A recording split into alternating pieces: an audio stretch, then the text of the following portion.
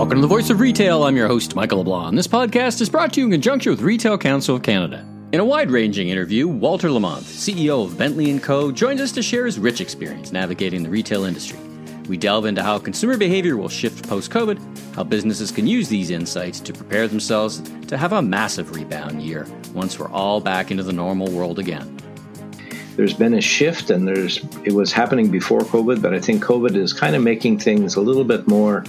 I'm not into expensive, but I'm not into cheap. And I think that there's value for money that customers are going to see that what they're buying, what they're put their dollar on is going to have more value, whatever level that they're buying at. We also discuss his perspectives on the history and evolution of the sector, learn about the insights he's gained during the pandemic, and how businesses can better equip themselves to navigate tumultuous times. Let's listen in. Walter, welcome to the Voice of Retail podcast. How are you doing this morning? I'm doing great. How are you? I'm fine, thank you. I'm so excited to have the opportunity to chat with you. Such a retail veteran. Your perspectives, both historically and you're in it now. So, the chat that we're going to have, the discussion we're going to have around retail, I've been so looking forward to. Why don't we jump right in? Tell us about yourself, your personal professional journey, and what you do at Bentley & Co.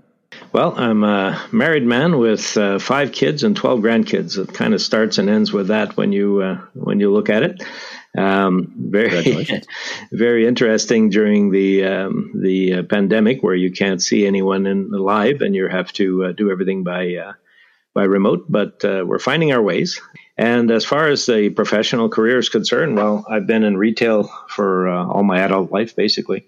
And have held every job in retail from stock boy to CEO. So I'm kind of seen the workings and the every decade seems to bring its own challenge, and then transformation happens, and it's been no different for every decade. This is the one that's impacting the most, by all means. No. But I've been basically I've been a president of MEX Canada in 2005, and I've either had a job of president or CEO since then. And on the side, I basically started some consulting work in 2018, and have done a couple of support gigs where just helping people think about how to go to market, or looking at how to build an organization, not too fast, not too slow. And so we've been doing a bit of work there, but mostly since 2000, since I've started with Bentley, it's been just really focused on getting this business reorganized and repositioned in the marketplace. And we went through a filing back in 2019, as the world knows. And since then, just when we thought we had it all figured out, well, COVID showed up. So we've been working on that ever since. Well, let's talk about Bentley & Co. just for the listeners who may not know of the retailer itself, and give us an overview. How many stores, and you mentioned you had a filing, you did a bit of a reorganization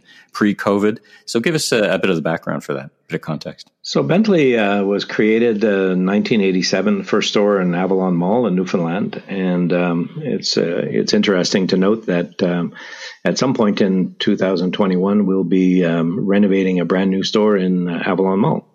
It was, it was full circle. Back to the beginning, back to where it started. Yeah, that's right, exactly.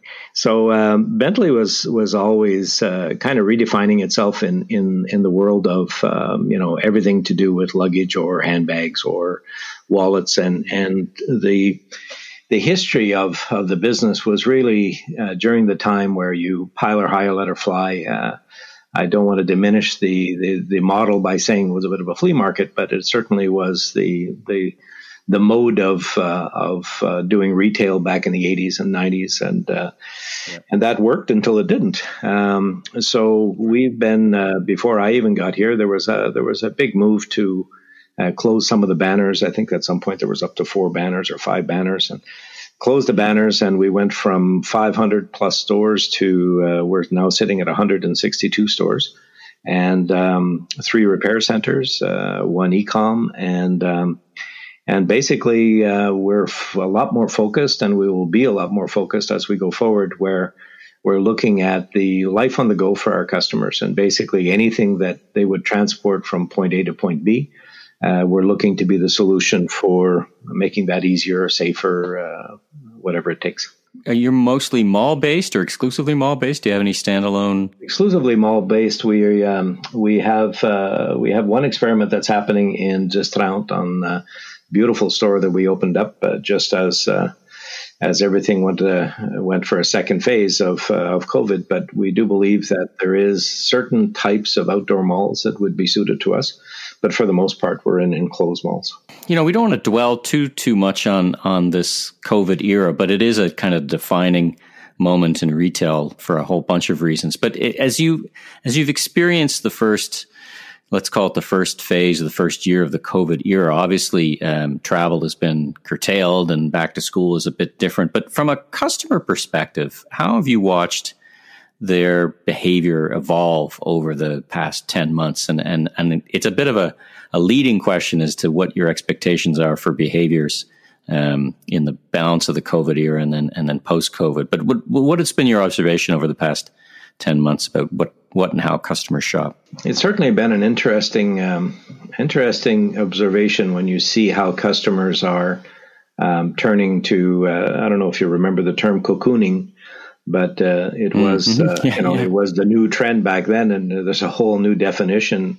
I call it cocooning on steroids. Yeah. This whole thing about everybody going to shop for home, for art, for sports, for cooking, for all of these things, certainly took front stage. But beyond that, I think the longer lasting effects of these things is that the customers are appreciating the little things in life where they might have gone away from that. I think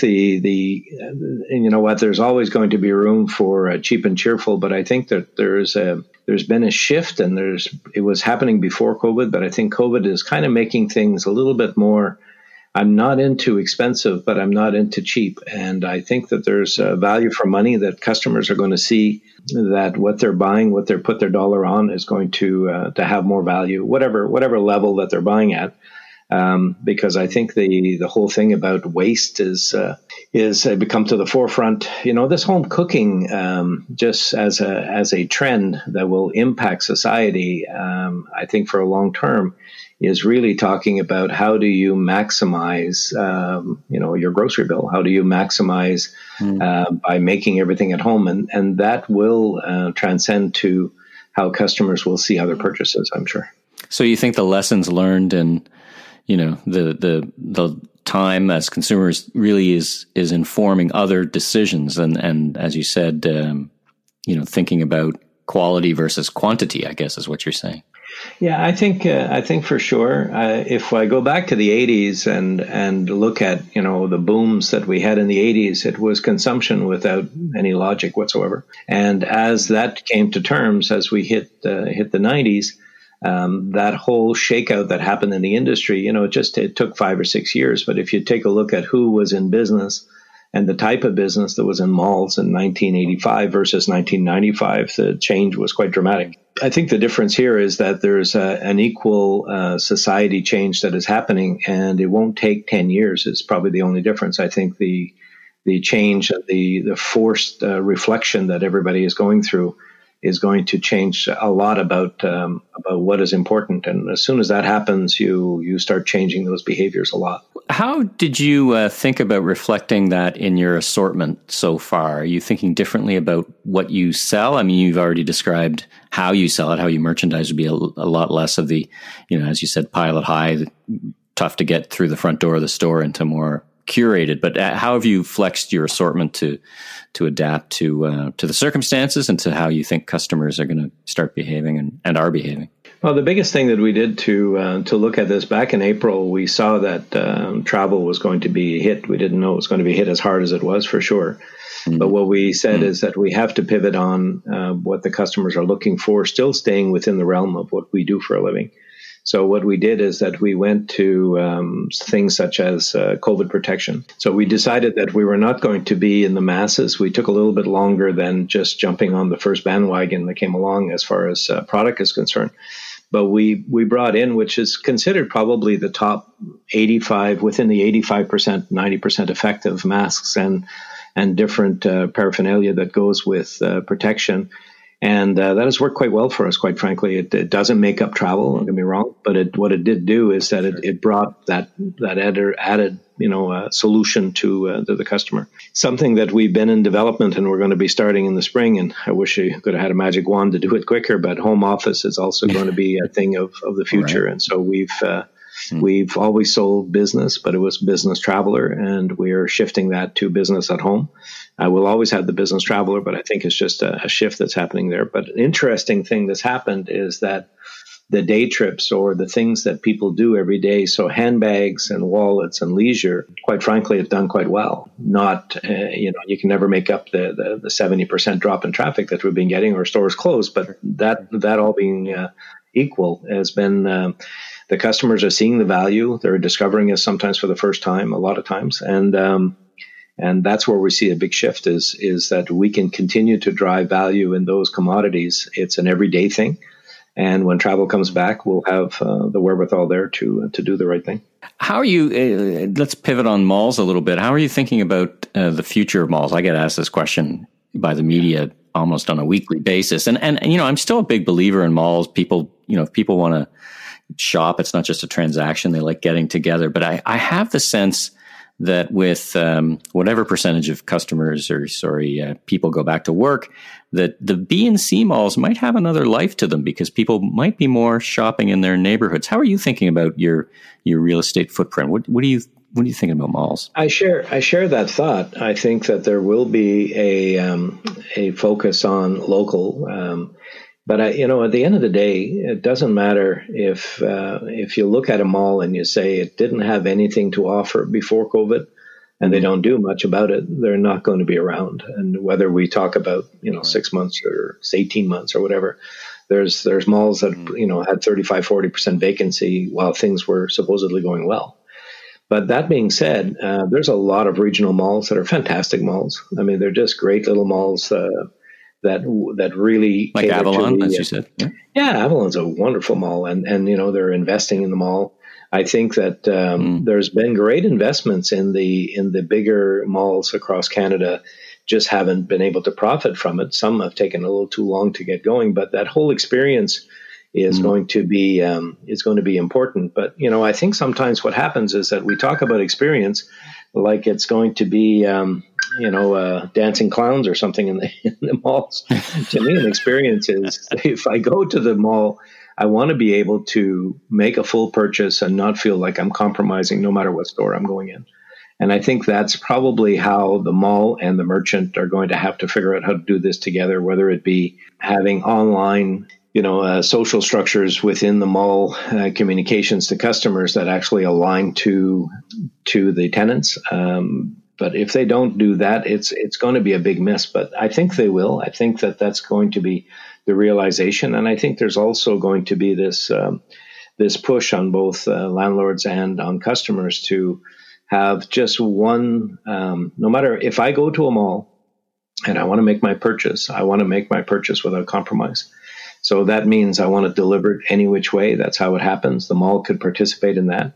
If that means that I need to shop on products that you don't have the space to carry it in your store, because I think smaller footprints are going to be more and more the reality, then we need to do that. And there's a choice few that do that well, but I think everyone can learn to do that a lot better. Well, it's interesting because you have more mall owners, Simons comes to mind, who are doing deals to actually own retailers. I wonder if that's going to infuse them with the reality of being a retail partner. It's not like they don't know retail, but it's different when you actually are running the retailer as the mall. I mean, some of that is just, let's own them because, without our ownership, they're going to go away. But, if you were sitting down, I think you're getting into it now, if you're sitting down with your partners who run the mall and say, if you could do these one or two things better, what would it be? Is it this integration with e-commerce, like get rid of the model that relies on a sales per square foot thing? You've got to be more, let's say, holistic. Is that would that be your number 100%. one? True partnership comes from saying the end in mind is mutually owned, but the system is just not built quite that way. This dollar per square foot and based on the average selling dollars, and with the likes of the Apples in the world that have influenced majorly the dollars per square foot in sales, and everybody pays a price as an average, right? So for me, those models are dead and gone. But I think that there's room for them all. I think that there's room for a different level of collaboration. But what's interesting is that when you take a look at the business model, so landlords getting into retail ownership, and it wouldn't matter if it's landlords or banks or whatever. The one challenge that I think is prevalent for, I don't know, as long as I can remember, is that often the business context is so much front and center that the focus on what it is that you're selling and why it matters in the first place kind of gets lost. And like everybody's worried about the business model and the quick delivery, and I want it delivered an hour before you even knew you were going to order it. But what's in the box in the first place? Is it worth it? And Right. that whole full service, and can I trust you when I do buy something, that it's not jumping through hoops? And if I do return it to this big mammoth online retailer, are they going to throw it in the dump? And is there an environmental cost to this? So I think all of these things are certainly not yet at the forefront, but I think that those are the things that malls need to step up and say, don't have to give your business away to the likes of Amazon and all these other big online players, that we could be the perfect marketplace. And that's how it was designed to be if you look at the base. But if any retailer forgets that the product is number one, then I think that's a losing battle. Lost. Yeah, it's interesting. You talk about returns because there's some news out this week. We're talking here mid-January of some big retailers just saying just keep it because we don't want it. Even though you want to return it. So I think returns. Handling returns on lower priced items is a losing proposition sometimes. But it feels like I'm intersecting 2 points. One is I'm looking at some research from Bain and Co. who said that consumers are doing curbside for 5 reasons. The fifth is safety, but 1 through 4 is convenience and all those other things. And then I look at returns, and of course, naturally, when you shop online, returns go up, not down, just organically. Maybe there's that intersection there. How are you thinking about returns in your business? Obviously, a weird year because you're closed, you can't take returns back. But how are you thinking returns are going to evolve, and is there opportunity there? I think returns, there's really different realities for different businesses. Cheap apparel could be up to 40% returns. I think those are stats that are not unbelievable. And when you're already looking at these things, returns is just part of a business model. What is your business model to start with? And when you are willing to lose money to be able to gain market share, and it doesn't matter who you are, returns are just another added negative. So when you hear in the world of success in e-com businesses, what you're never hearing really is what is the success from a bottom line point of view. Mm-hmm. By the time you ship from multiple locations, by the time you return from multiple locations, by the time you centralize and get, especially if you're talking about fashion where you have time limited shelf life, there's no money in it. And so the consumer wants convenience. So I think the only way that this can be done is that uni-channel. The store is my place. I return at any time. It's easy. If I don't have places to drop off because I don't have stores, I think that's where the inconvenience of just online has been and will continue. But returns are an inevitable part of I'm going to sell you 4 because you don't know what size. So if I can be better at telling you how to figure out your size, then you'll only buy maybe 2. And I think a lot of that's why 40% returns. Think about it. I mean, it's just it's how many people making wrong choices because they don't know how to choose. And I wonder if you share my perspective has always been the return is a great opportunity to continue to build a great customer relationship. Returns done well can be actually a great thing, right? Returns done well are a fantastic way to build that relationship. The challenge is that when you have this nameless entity that you're sending it back to a warehouse, you're happy you just got credited, but there's no relationship building there. Mm. So it's not about not being for or against big online companies. The challenge is that the consumers, if you're talking experience, the one experience is that it was seamless. It was easy to buy. It came when it said, right, and it was easy to return. So those components are done. Right? But if you don't look at what's in the box, I don't know how sustainable this is. And the models for profitability in many, many components are just not there. So there's an acquisition of customer that's valued here, and there's all kinds of other benefits, but the pure profitability of online. I mean, I know some online businesses in the U.S. over $200 million and have yet to turn a profit. Yeah. Like, when is it coming? Well, let's yeah. At what point does the model? Because the model's almost not built to turn a profit. But anyway, that's a whole other. But that's a whole other discussion. Let's turn our minds and let's get to your experience, and for the listeners out there, a couple of last questions. What lessons have you learned about running and operating a business that you would take forward post pandemic? And the other side of that coin, the other side of that question is, what things should retail industry leaders leave behind post COVID? So first of all, what have you learned about running the business that you didn't already know? You're such a veteran, but life teaches us lessons every day. And then let's talk about what retailers should do less of post COVID and in 2022 and beyond. I don't know that there were brand new lessons. I just think that some of them just become very very amplified with challenges like this. I think the one thing is to keep your partnerships close. Relationships with stakeholders, internal and external, is very, very important during times of uncertainty, and you can't over communicate. Even if you repeat yourself, you're better to do it every week than to say, oh, they know I told them before. And I think that's even in good times, you have to, you don't know what the individual who's dealing with you is dealing with. And sometimes understanding that relationship, it helps a lot. But I think the biggest things is to think like a startup. You're far from a startup at 165 stores, but there's thinking that becomes institutionalized in every organization that you do because you've always done. And startups don't get those hangups. They make other mistakes, but they don't have those hangups. So while being lean and agile has new meaning when cash is just not coming in, when stores closed, creating a seamless experience for your consumer has got to be, front of mind and speed it up. We were always on that game plan, but truthfully, we were going too slow.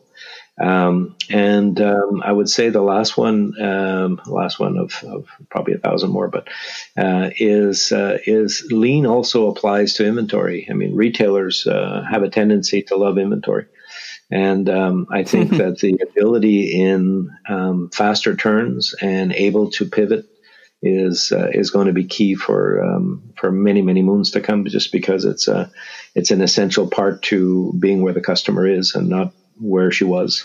That's an interesting last point, because I've talked to executives who say essentially not the opposite, but are being more towards having more inventory because it allows them more certainty. In other words, they felt like they were playing it too close to the line, and when there's a disruption in the supply chain, as there has been, there won't always be of this magnitude, that they're caught short. So how do you balance those two things? How do you balance that efficiency versus, in such uncertain times, how do you balance inventory and having the right amount of stuff in the right place? What's the approach that you would recommend? Yeah, it's a long-term question that retailers deal with all the time. But I got to say that if you're looking at the difference between sitting on inventory that's aging by the minute or chasing inventory, I'll take chasing inventory any day. But there's a balance. Okay. You gotta cover your core, and your core has to be solid within the supply chain, which gives you your meat and potatoes every week, no matter what business you're in. But beyond that, you need to chase, and if you'll never go bankrupt by unless you close the doors like we're doing now. But you'll never go bankrupt because you're short on inventory. But you can, if you got inventory you can't sell. And even the most conservative retailers I know have caught themselves in a position sometimes just to. And if you have a running something that's driving and you have evidence of it, then go for it. There's no question. But to say overall, this is my safety net, I don't quite think that's the case, because you said it costs money to hold inventory, it costs money to have warehousing and whatever else we have. So I just think that the agility of being where the customer is in supply chain by the nature of supply chain is not an easy thing. But I think it's the only way that that you can survive and grow is to have appropriate merchandise for the customers thinking now. Last question for you. Cast your mind forward, as you probably already are, because you buy well in advance, to 2022. And what do you think? How do you think retail will look different in 2022? I mean, we've already talked about likely there'll be way more people working at home than going to the office. There might be in the short term-ish less business travel, but fundamentally, what do you think will be different about retail in 2022? Well, I think that the world is going to go through, the end of cabin fever, and that's going to have all kinds of effects on trends of anything in entertainment, anything in arts, anything in travel. There's a pent up demand. This was the people weren't traveling because they hated it. They're traveling because they loved it, and we've taken that away from them. They went to concerts not because they couldn't hear it on the radio; it's because they love that live feeling. So all of those things, I think, are going to come at us fast and furious. But I would think that the customer, generally speaking, is going to be in a place where they say, "Don't waste my time. Give me the experience I want. Give it to me the way I want it. Don't overcharge me." And make sure that, quality over quantity is going to be more and more the way we're looking at it. So as we look at, 2022 for ourselves, those who will survive this thing, and there will be a lot, are going to be quite strong, actually, because I think that they've learned all these lessons and at least for the next 5 years, will use them appropriately. I think that there's going to be a lot more startups. I think that people are going to say, let's fill this hole that somebody else left behind. I think that there's going to be a lot of pressure from technology to keep reinventing the next bells and whistles about what should be the next thing that's going to make all the difference. But I would suggest that any business model that is not right to start with, technology is not going to fix it for you. So right. I think cheap and cheerful. The magic wand only works. Sure. Right? When you know how much money was spent in retail and technology that was supposed to give us a 3-to-1, 4-to-1 return? It never happened. It's if those numbers were ever added up and really put into a bucket, you'd be shocked. You'd pay off the national debt. Well, listen, I love the way we're kind of wrapping up our discussion on that positive note of if you can make it through these times, that the industry and the players in it will be stronger, and there'll be new players, and things will continue. So, Walter, it's been such a treat having the discussion, having you on the podcast. Thanks so much for making the time to chat with me on the Voice of Retail podcast. Well, this is great. Thank you very much, and you're a class act. So I'll look forward to listening to many more of your podcasts. Thanks for tuning in to today's episode of The Voice of Retail. Be sure and subscribe to the podcast so you don't miss out on the latest episodes, industry news, and insights. If you enjoyed this episode, please consider leaving a rating and review, as it really helps us grow so that we continue to get amazing guests onto the show. I'm your host, Michael LeBlanc, president of M.E. LeBlanc Company, Inc., and if you're looking for more content or want to chat, follow me on LinkedIn. Visit my website at meleblanc.co. Until next time, stay safe and have a great week.